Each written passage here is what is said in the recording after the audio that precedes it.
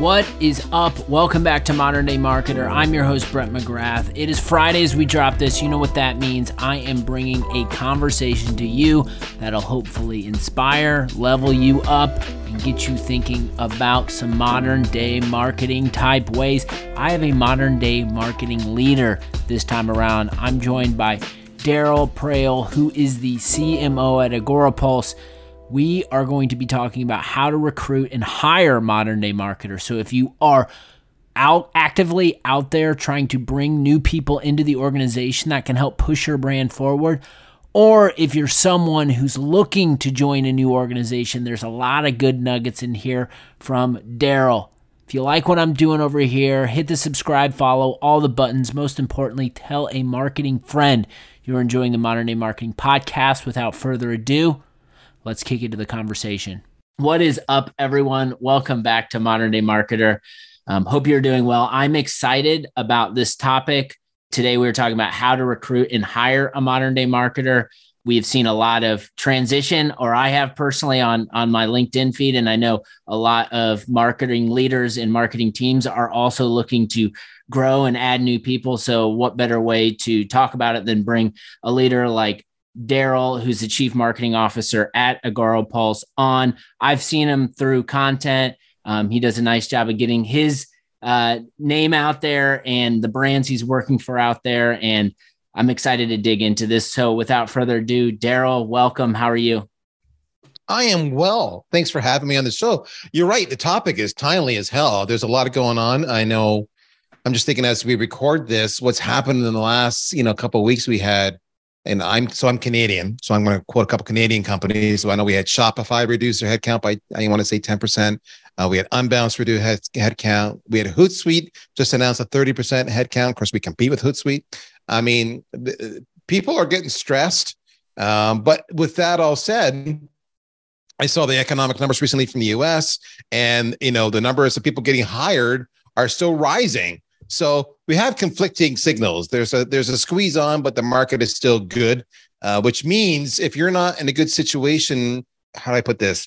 If you're not proactively taking control of how you look and appear and how appealing and attractive you are to future employers, you could find yourself in a tough spot. So this is going to be a fun conversation today.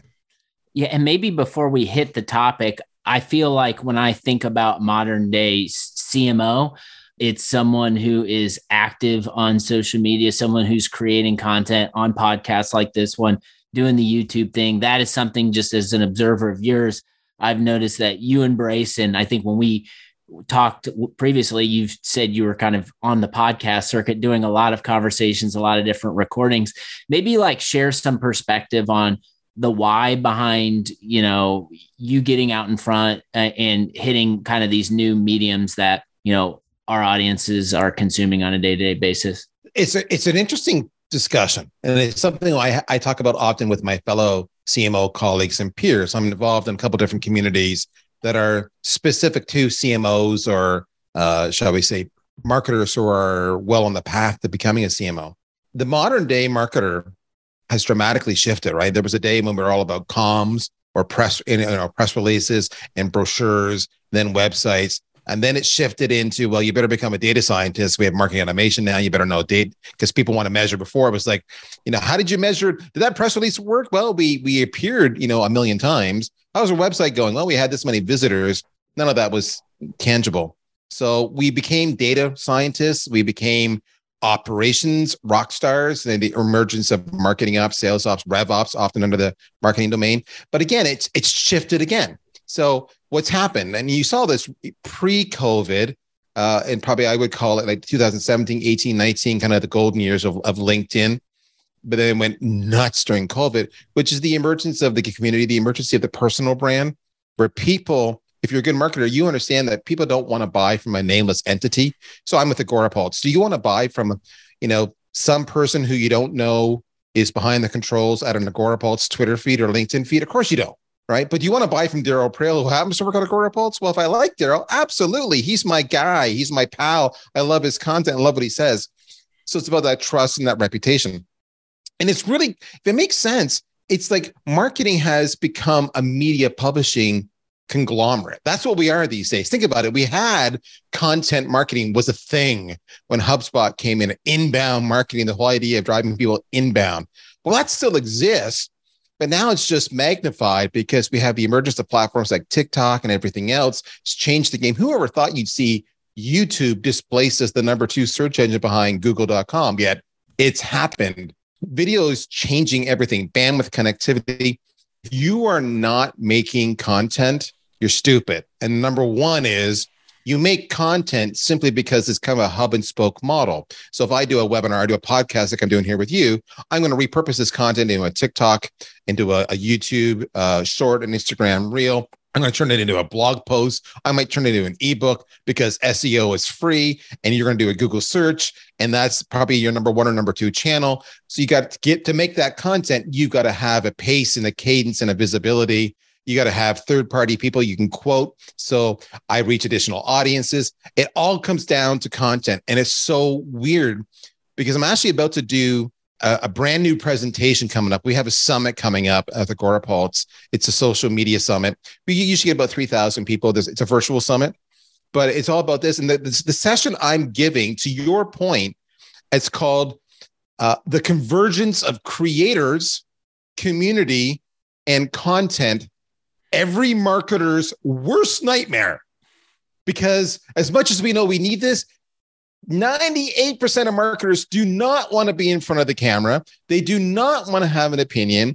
They suffer from imposter syndrome. They don't like their voice. They don't like how they look on camera. And they know they need it, but they avoid it like the plague. The modern day marketer has to get over themselves and understand that people don't care what you look like or what you sound like. They care about what you're saying. They care about the value you add. They care about who you are. And if you do that, your job will be good.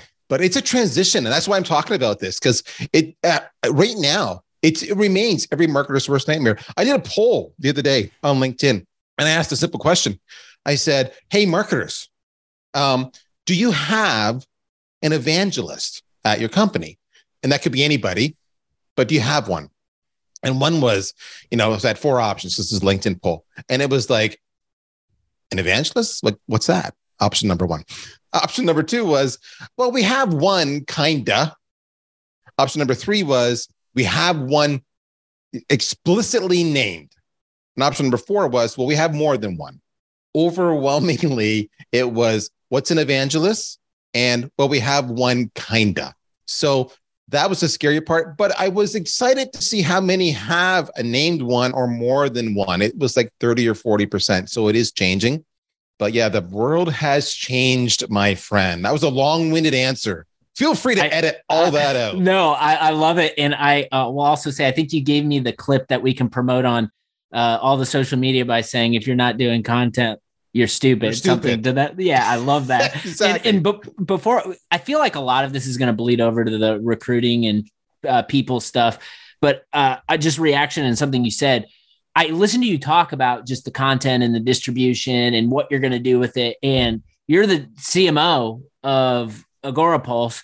And my expectation would be like the way you talked about taking this episode and going to chop it up and distribute it through most channels isn't how I would think about how like a CMO would respond to doing a podcast episode. It's more aligned with like, hey, I need a marketing manager or a new marketing director to come in and help us streamline this content. So to me, like I listen to that and it just seems like, okay, like this guy's like highly adaptable. He's running and seeing trends, seeing what's important.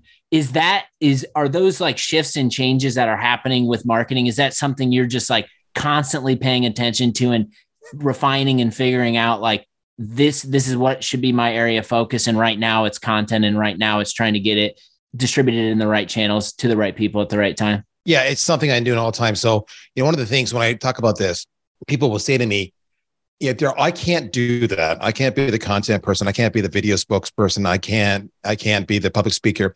I'm not you. This is the first part I get. I'm not you. Meaning they think that's how I'm wired. And then they'll say, and I don't have your reach. So even if I were to do this, no one's going to consume the content and it's not going to work. Those are the 2 pushbacks I get on a regular basis. And that's when I remind them, I said, you know why I started doing this in the first place? I started doing this in the first place because back in probably 2017, early 2018. At the time, the last gig I was at, the two biggest competitors I had, they had raised hundreds of millions of dollars in VC funding and were outspending me every which way you can imagine on every channel. I hadn't. So the only recourse I had as a marketer was to beat them on social and beat them on SEO and out content them because that's relatively free.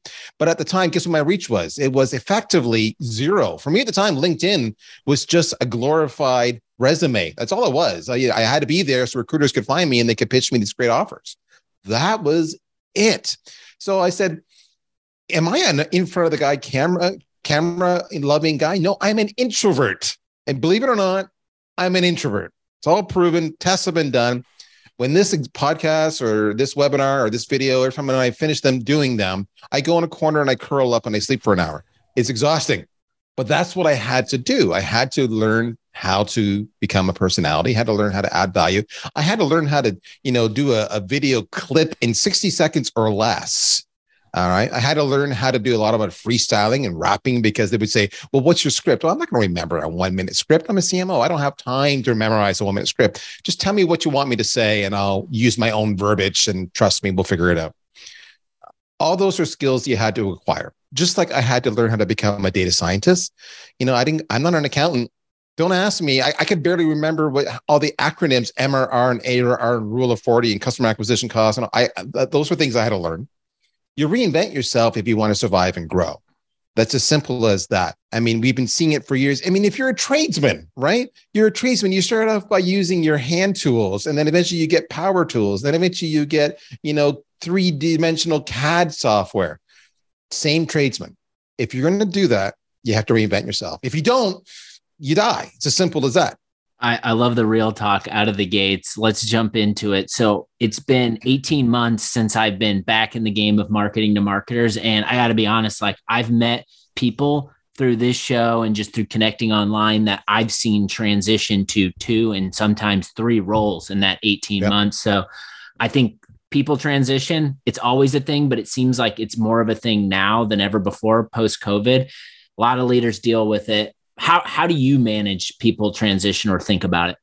So, and it's funny, right? Because I just changed gigs. I joined Agorapulse 5 months ago after being at our last company for 5 years. So, I'm living transition now myself. Transition is tough. There's lots of ways you can manage it. So there's kind of the soft skills and the hard skills. All right. So knowing that there's going to be transition on my team, if I look at it from that way as a marketing leader, I look at the hard skills. How can I manage that? So the way around this in the simplest method is this. Every process or workflow that a person whom you might lose is working on needs to be documented. It's as simple as that. What are the standard operating procedures? So if I'm going to do a webinar, what are the steps involved? Well, these are the 22 steps and it takes place over 3 weeks, whatever it might be. Who the hell knows? You're going to do a live stream. You're going to do an email. You're going to do any kind of campaign. Here are the steps involved. And then I put it in a project management tool, Asana, Monday.com, whatever. And that way, theoretically, if somebody leaves, if they're, you're going to replace them because they've gone to another job, they weren't happy, they got poached because they got off a big pay raise. I just lost my head of Rev Ops because she got a staggering pay raise with a new place. And it was like, I can't even contemplate matching the pay raise she got. It was not budgeted for. I love her, but she's got to go. How do we manage that? She's the head of my Rev Ops team, all my CRM, my marketing automation, everything. Like she's core. Perfect example of how to make sure everything's documented. When it's in the project management tool, you plug one name out, put the next name in, and it manages it. That's the first part. Second part is cross-training. It sounds stupid, but it's the whole ability of saying, okay, I know, Susie, you're the webinar leader and or maybe the events manager, call it if you will, live and virtual. But you're going to work with Billy for the next, 30, 45, 60 days. And Billy's going to get a little bit of your knowledge because, Mary's going to go on vacation or Mary might have a baby. So Billy better be able to step in. So those are the 2 key ways we manage the transition. The transition issues. The last thing is, this is really, really important, is in the compensation structure and in the incentives. So starting with the incentives, I'm going to pay you obviously to do your job, but I'm also going to have a line item on my budget for training you. So I'm going to train you to know more skills than what you have now, which is probably going to overlap with other people's skills. So even if somebody gets hit by a bus and we had no time to do a proper handoff, because you've been trained, you probably have enough foundational knowledge to be able to step into the role. Yeah, you're going to have some hiccups, but you'll do reasonably well. But the other part there is on the compensation structure. So you want to have a variable component to almost every marketer's compensation, which is uncommon at the entry level to middle level of marketers, but that's a mistake, and I believe.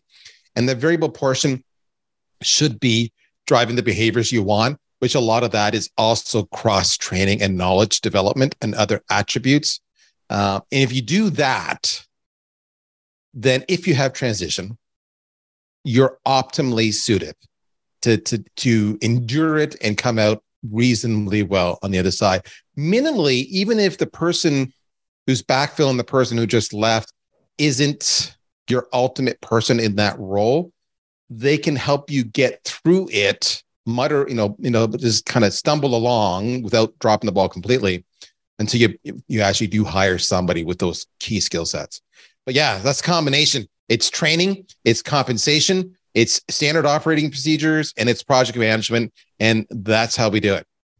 So when you jumped in 5 months ago as the new marketing leader at Agorapulse, I would imagine like the way you structure compensation, project management, cross-training, training, like it probably wasn't happening the way that you've been implementing it in other stops along the way.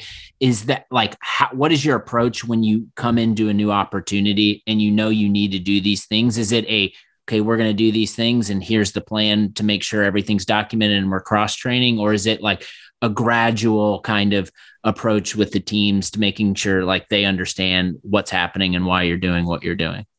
Okay, that's awesome. Yes. All the above. Is that an answer? Is that enough? No, we can move on. More details. We're done. The answer's done. I'm just reflecting back on like my first 60 days were hell. And because what happens when you come into a new role, and this doesn't matter if you're the CMO, you could be coming in as a marketing manager, you can come in as a marketing specialist. It doesn't matter. What I'm about to tell you is what you should be doing. You want to come in and you want to interview every single person on the team just to know what they do, know how they're measured for success and what their challenges are, what's stopping them from being successful. How are they measured, for lack of a better word. Then you want to do the same thing with all your key stakeholders. So often that's going to be your chief financial officer, maybe head of support, maybe head of success, definitely the head of sales. And then you want to go and talk to some of your current customers. Why did they buy you? What was the buying experience like? Would you recommend us? If so, why? If not, why? You get the lay of the land, which is what I did. And along the way, I started to identify a lot of key challenges that were partially presented to me in the recruitment process. The CEO and the key stakeholders were clearly aware, which is why they were looking to hire someone like myself to fix some of the problems. But you start to understand it in detail. And you start to understand that a lot of this stuff comes down to some pretty basic things. And every job is the same. Number one, it's communication. People sometimes suck at talking. All right. So for example, at Agorapulse, we had a lot of communication where what I would call somebody in the rank and file. So in the middle of the org chart would talk to somebody else and another team in the middle of the org chart. And they would say, do this, but they wouldn't talk up.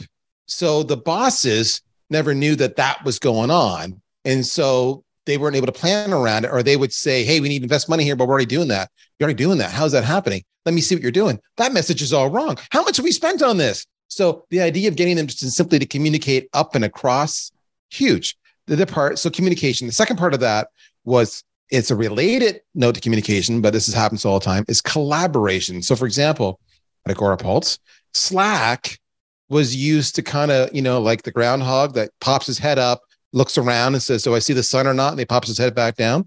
That's what Slack was for us. They would post something. I just did this and go back down. There was no collaboration going on. Hey guys, I got this challenge. How would you handle it? Because in that collaboration and those conversations and that brainstorming together, other things come to the fore and they realize there's bigger issues here. There's a bigger root cause, or whatever. People learn from that. That's all communication. So we see this communication.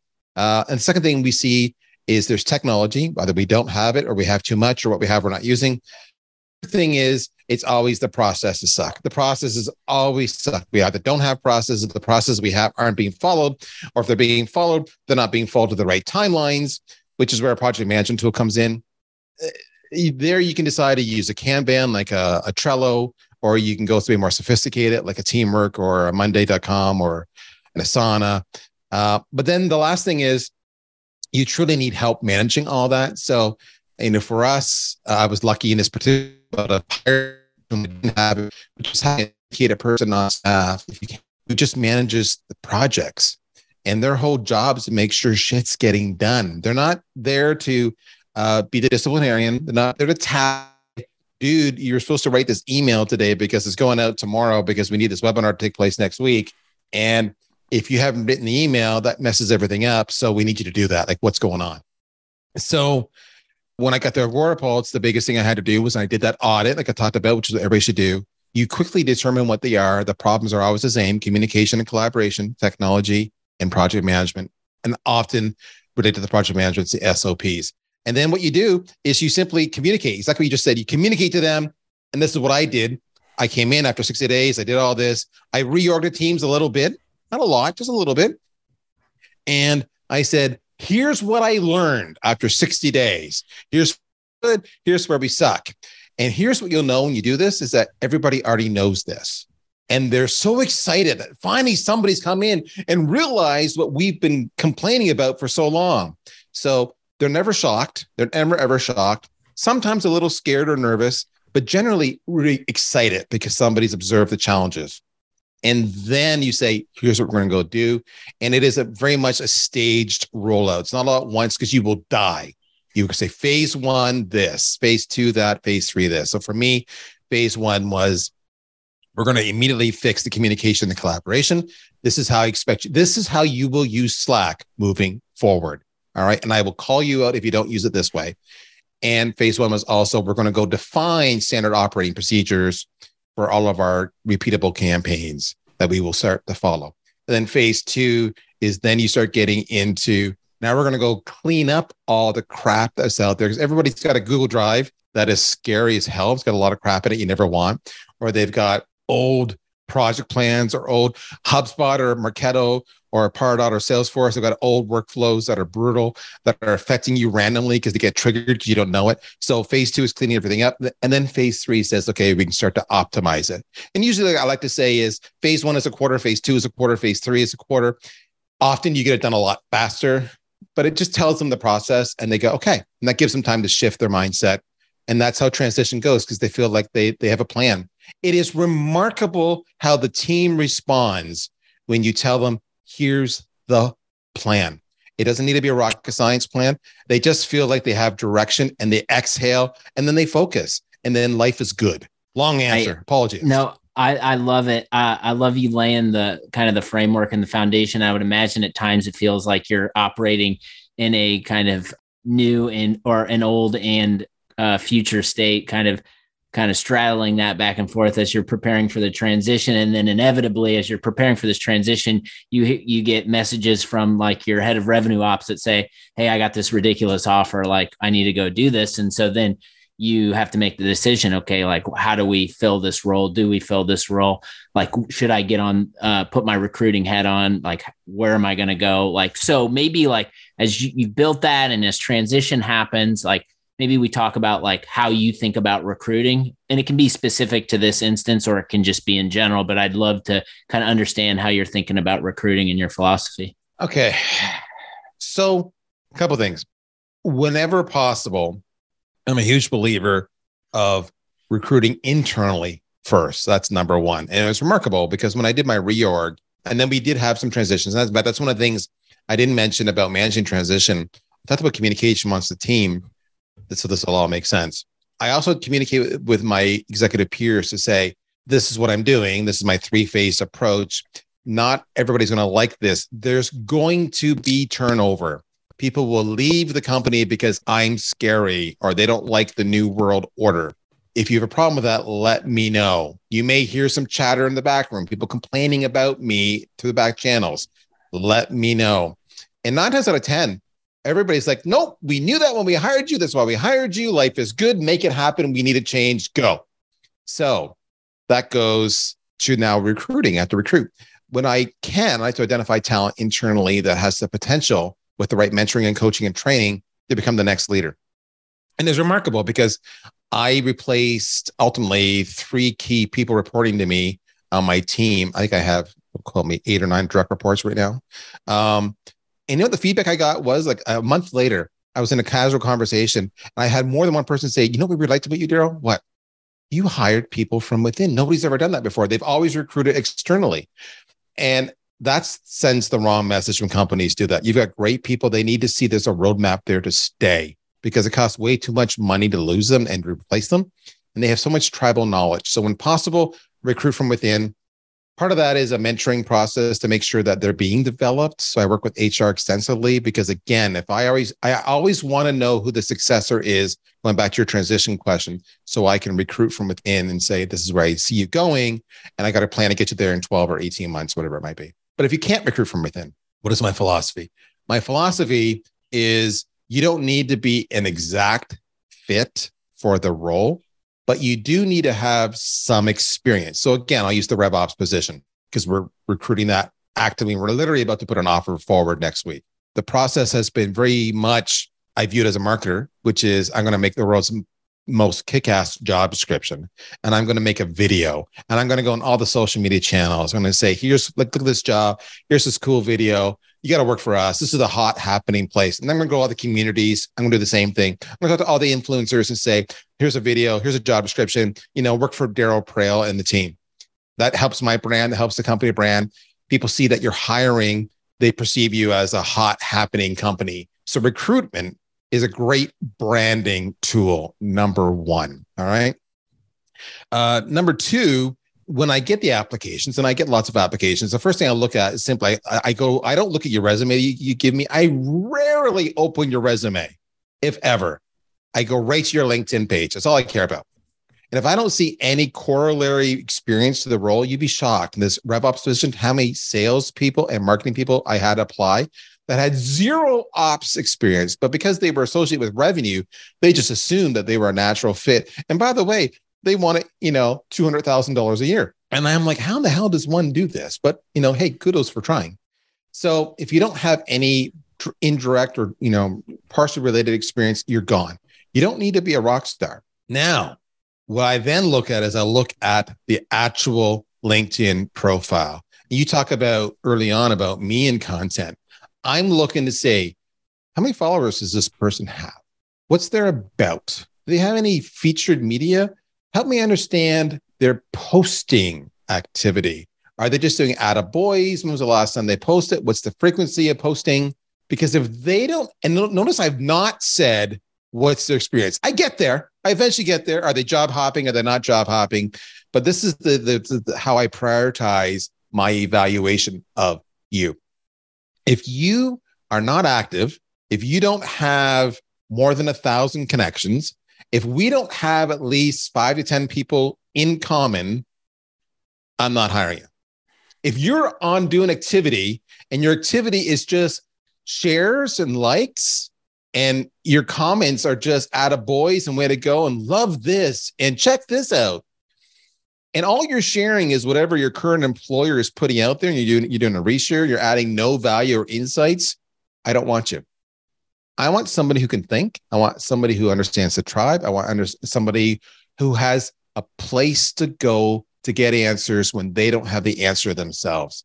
And that is your social tribe. And the only way you're going to be part of a social tribe and be able to have that network is if you're actively contributing to that tribe.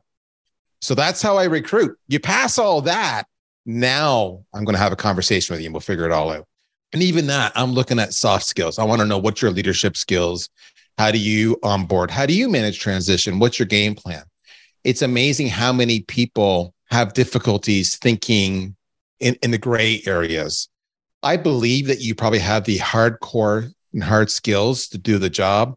That's not where the battle's won. The battle's won in the gray. when someone calls in sick, when someone suddenly gets, hit by a bus, when suddenly we have to do a 25% reduction in force because the economy's tanked, when you've got a cranky employee who's completely ruining the culture of your organization, are you going to make the hard decisions? None of that are hard skills. Those are soft skills. And that's when I'm interviewing you. That's how I interview you. That's how I interview you. So, and then the last thing is, I want to see that you're doing there's two things. I want to see that you're interviewing me. You came prepared. You know the questions to ask. You're actively interviewing me. And then the last thing, I will intentionally go quiet on you because I want to see what you do. I want you to chase me. If you can't chase me for a job, you will never chase a troublesome employee or an individual who owes you something as part of a campaign, a project plan. We need to, get completed a task. If you won't chase me for a job, then that says volumes.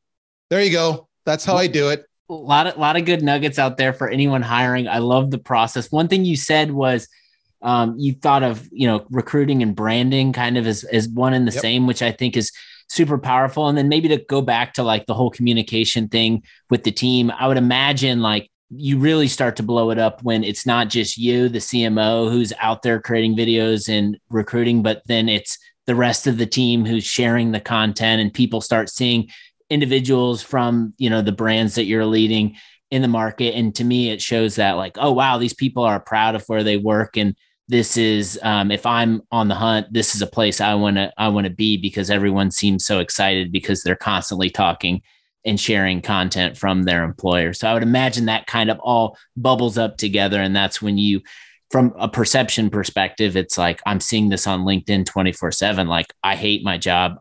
I saw a role that they posted. Let me go check this out. Yeah.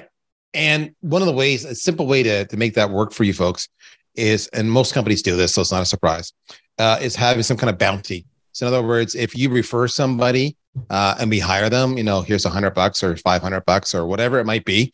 So yeah, you want them to share the role. You want them to talk about it.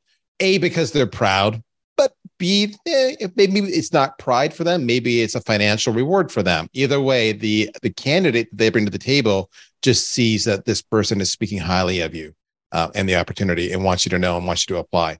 And at the end of the day, how do we hire people? If I go through this whole process and I interview this person, what do I do? Remember, I made a comment about how many people do we have in common?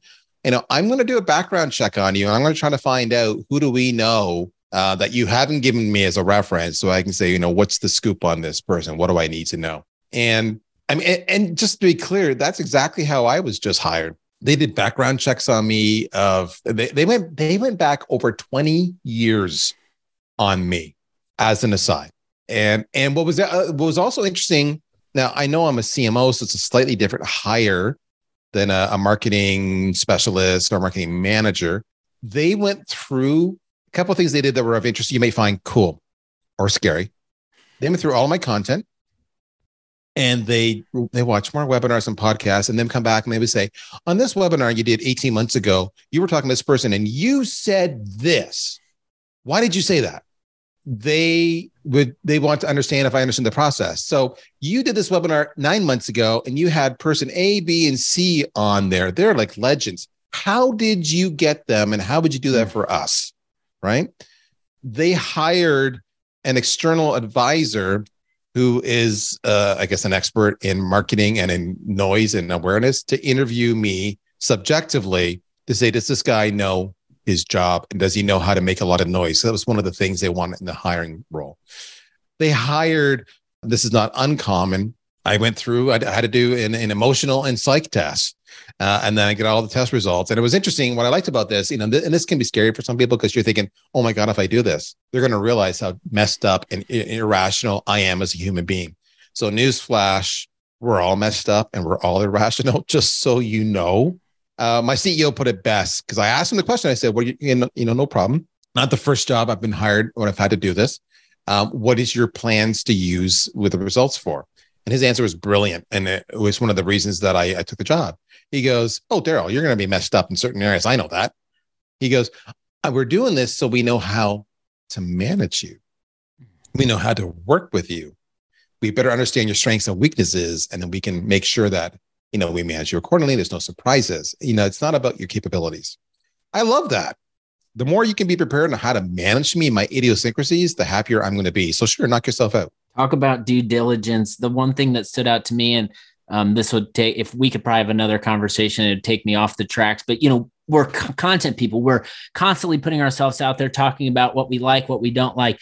And you said when you were hired, that was used in your conversations and in the recruitment process. I wish more salespeople would just listen to the stuff that we're putting out there. And then when they reach out to us, they would use it, because the chances of marketing people responding to that likely goes up. But that's a whole nother story. And I don't want to get down that rabbit hole, but I do want to talk about just like you sound highly adaptable, and just the evolution of where things are going or have been going in marketing. Like how have you adapted just on the recruiting and hiring front, just over the course of the last 2 or 3 years? Oh, okay. So the course of the last 2 or 3 years, hiring talent has become a pain in the behind. There's so far, there's so much, there has been so much demand, and that's driven salaries through the roof.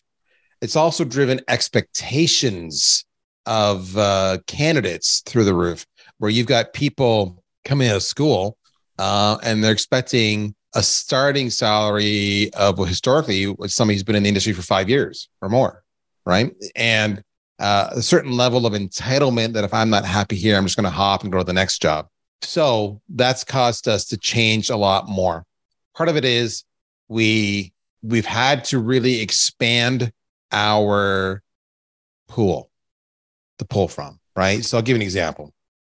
When I was the chief revenue officer at VanillaSoft, my last company, and I was trying to hire sales reps, classic example. Normally I'd say, yeah, I want a rep who's got 3 to 5 years experience and it's all SaaS. They understand it. Way we go.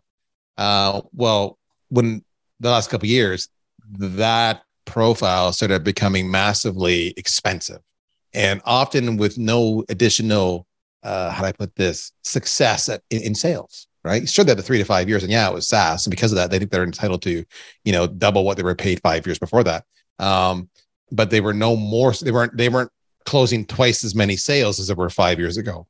So that was a bad thing. So what we had to start doing is to say, okay, instead of 5 years, now we're going to take 1 to 2 years, and it's going to be any sales experience. It doesn't have to be SaaS, because what I need to know is you've got the raw skills, and then I can train the rest. So we've had to adapt and be more flexible on the skill sets that we desired. And then to compensate for that, we had to invest heavily in our own in-house enablement and training capabilities, so that we could hire the people that we hired, we could quickly develop and get up to speed. Right. So that was you're seeing a massive investment in enablement, whether it's sales enablement or just, any kind of skills enablement, coordinating with HR to have these skills and development and making that core to the actual hiring process. I mentioned that earlier about making sure there's a training budget, but training people, having your own course designers on staff, having your own certification people on staff, make sure they understand what the hell's going on. So the biggest change is being less rigid on our expectations and being more open to a broader, category of applicants, and then offsetting that with in-house development. What else have we had to do to adapt to the process? Okay. Just like people hop jobs faster, perhaps now, we had to start, for lack of a better word, saying this ain't working out, and it's not you, it's me. So where before I might have given you 6 months to a year, and then we started saying, okay, we're going to give you 3 to 6 months. We need 1 to 2 quarters. And if we're not seeing what you had pitched us, then we're moving on. So that's the funny part. You think you're job hopping because you have this option, but then we just respond back by saying, well, then we're just going to churn more until we find the right person. It sounds cold and heartless. It's not meant to. It's what people don't understand is there's a substantial cost to hiring and onboarding an individual. And then there's a substantial cost in training the individual. And if you don't work out, there's a substantial cost and lost opportunity. So if I were to look at a marketing person, they will get up to speed faster than a salesperson will. But still, you're 3 to 6 months minimum before you know what the hell you're doing. You have to get the lay of the land and the product or the offering and how everything works and the technology and the value props, and away we go. If you're in sales, you have to build up a sales pipeline that might take, 60 to 90 days for your deals to start closing. So if I took 3 months to find you, and then after 2 quarters, I've decided you've not worked out, That's 9 months of sales revenue if I'm hiring a salesperson that are gone. That my forecast on my business never changed just because I had personnel departures and I had to backfill them. The forecast is still there. So we got a lot more aggressive in that response. Anyway, that's a short and quick and how we reacted. So I want to definitely hit on just a couple more before we get out of here. You mentioned the social tribe and the importance of individuals being active, sharing, creating online. You can get deeper into that, maybe talk about that, but like just curious on just like qualities of marketers right now. Like, what are you looking for? Like, what are the requirements for you to even get to a conversation with Darryl? Okay, this is an easy one. If you're a marketer, show me you're a marketer. Okay, I'll elaborate, but it is staggering, mind-blowing how many marketers suck at show me you're a marketer. Okay, you're a marketer.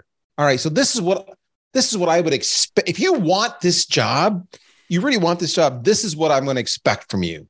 I'm going to expect that you are going to send me a killer one-page CV that I may or may not look at. You're going to send me your LinkedIn profile. But before you send me that profile, you will have gone and tweaked it, not that I will know, with messaging that probably mirrors the job description. That's the first part. You will, so you send me that. You will do multi-channel outreach. So you're going to ping me an email. You're going to ping me, you're going to follow me on social, and you're going to, and then tie it back that I just sent you an email and I'm really interested in this job. And here's why. You're going to show me that you understand the connection request. You're going to pick up the phone. I know it's scary. The telephone, it's scary. Talk to somebody, not text somebody. But you may text me too. So you're going to text me, you're going to talk to me. You're going to make a video and you're going to tell me why you're kick ass. You're then going to have somebody that I know who knows them, we have in common, and they're going to pick up the phone and say, hey, Darryl, I heard that Susie applied for your job. She's awesome. All right. Just stop there. If you do that, I love you. You're on my short list. But then if you start asking me this, the next level in those communications, Darryl, I was looking at Agorapulse versus Hootsuite versus Sprout Social, and this is what I see as the opportunity for you. I know this is the job. I think I can positively contribute to resolving these issues here, but I still think you're exposed over here. What's your plan for that? Again, this stuff is easy to figure out. Because to your point, if you just listen to half my content, you will hear exactly what the issues are. You want to really blow my socks off? Say, I heard you on that podcast and you said this. Those things alone are epic. 98% of marketers applying for jobs simply say, here's my application. And that's it. If you're looking for a gig, he just gave you the skinny on how you should approach your next hiring manager. And I couldn't agree more. We've covered so much ground in this conversation, and I'd like to maybe just leave the listener with something. Maybe if you could whittle it down to one thing. There's a lot of people I know. I see the posts on LinkedIn regularly, people out there looking for their next marketing gig and actively talking about the experience and process that they're going through, which I think is helpful. Maybe like, what is this one nugget that you'd leave anyone who's out there listening who is looking for a new marketing job today? The one nugget I'm going to tell you, I've alluded to this earlier, is this: before you start needing a job, all right? And if you now need one, you better bust your hump and hurry up and play catch up. Is you've got to build your network connections on your tribe. All right. Because I'm now making this stat up. Okay. 95% of all jobs come through a personal introduction or referral, not because you just randomly apply to LinkedIn or not because a recruiter called you. So you need to know. And it's funny because I see this all the time. I'm on a couple different group text chat, and this has happened this last week. Not making this up. These are all CMOs. This one individual, she was like, hey, I think I'm ready for a change. This has happened in the last 18 months. I've set out to do what I want to do. I'm looking. Anybody has an idea, let me know. Fast forward 2 days, another CMO. Hey, this venture capital has an opening in their portfolio company. I told them about you. They're waiting for your call. thanks. That's how jobs get done. It's all about the tribe and the relationships. It's not about you having as many followers as you need and being quiet. And then suddenly you're looking for a job and you say, hey, I'm looking for a job, because you're just one voice of many. If you're perceived as adding value and contributing to the tribe, when you need help, they will come to your rescue. Believe it. So if you're out there, you think you're going to need a job, you're feeling your job's at risk, you're thinking about making a change in the next year, that's what you need to do now, and never stop doing it. And by the way, I sucked at that up until about 6-7 years ago. So you're not alone. Is Darryl Praill, Chief Marketing Officer at Agorapulse. Hopefully you learned something about how to recruit and hire a modern day marketer. Darryl, loved all the wisdom you shared. Thank you so much. I had an absolute blast getting to know Darryl, getting to understand his philosophy and mindset when it comes around building a team, putting the right people in the seat, and doing it in a way that's highly intentional and are going to push the brands that he is leading forward. I think he's off to a good start at Agorapulse. Go check his stuff out and check out what they're doing. You take care of yourself. Have a really, really good weekend. Talk to you soon. Take care.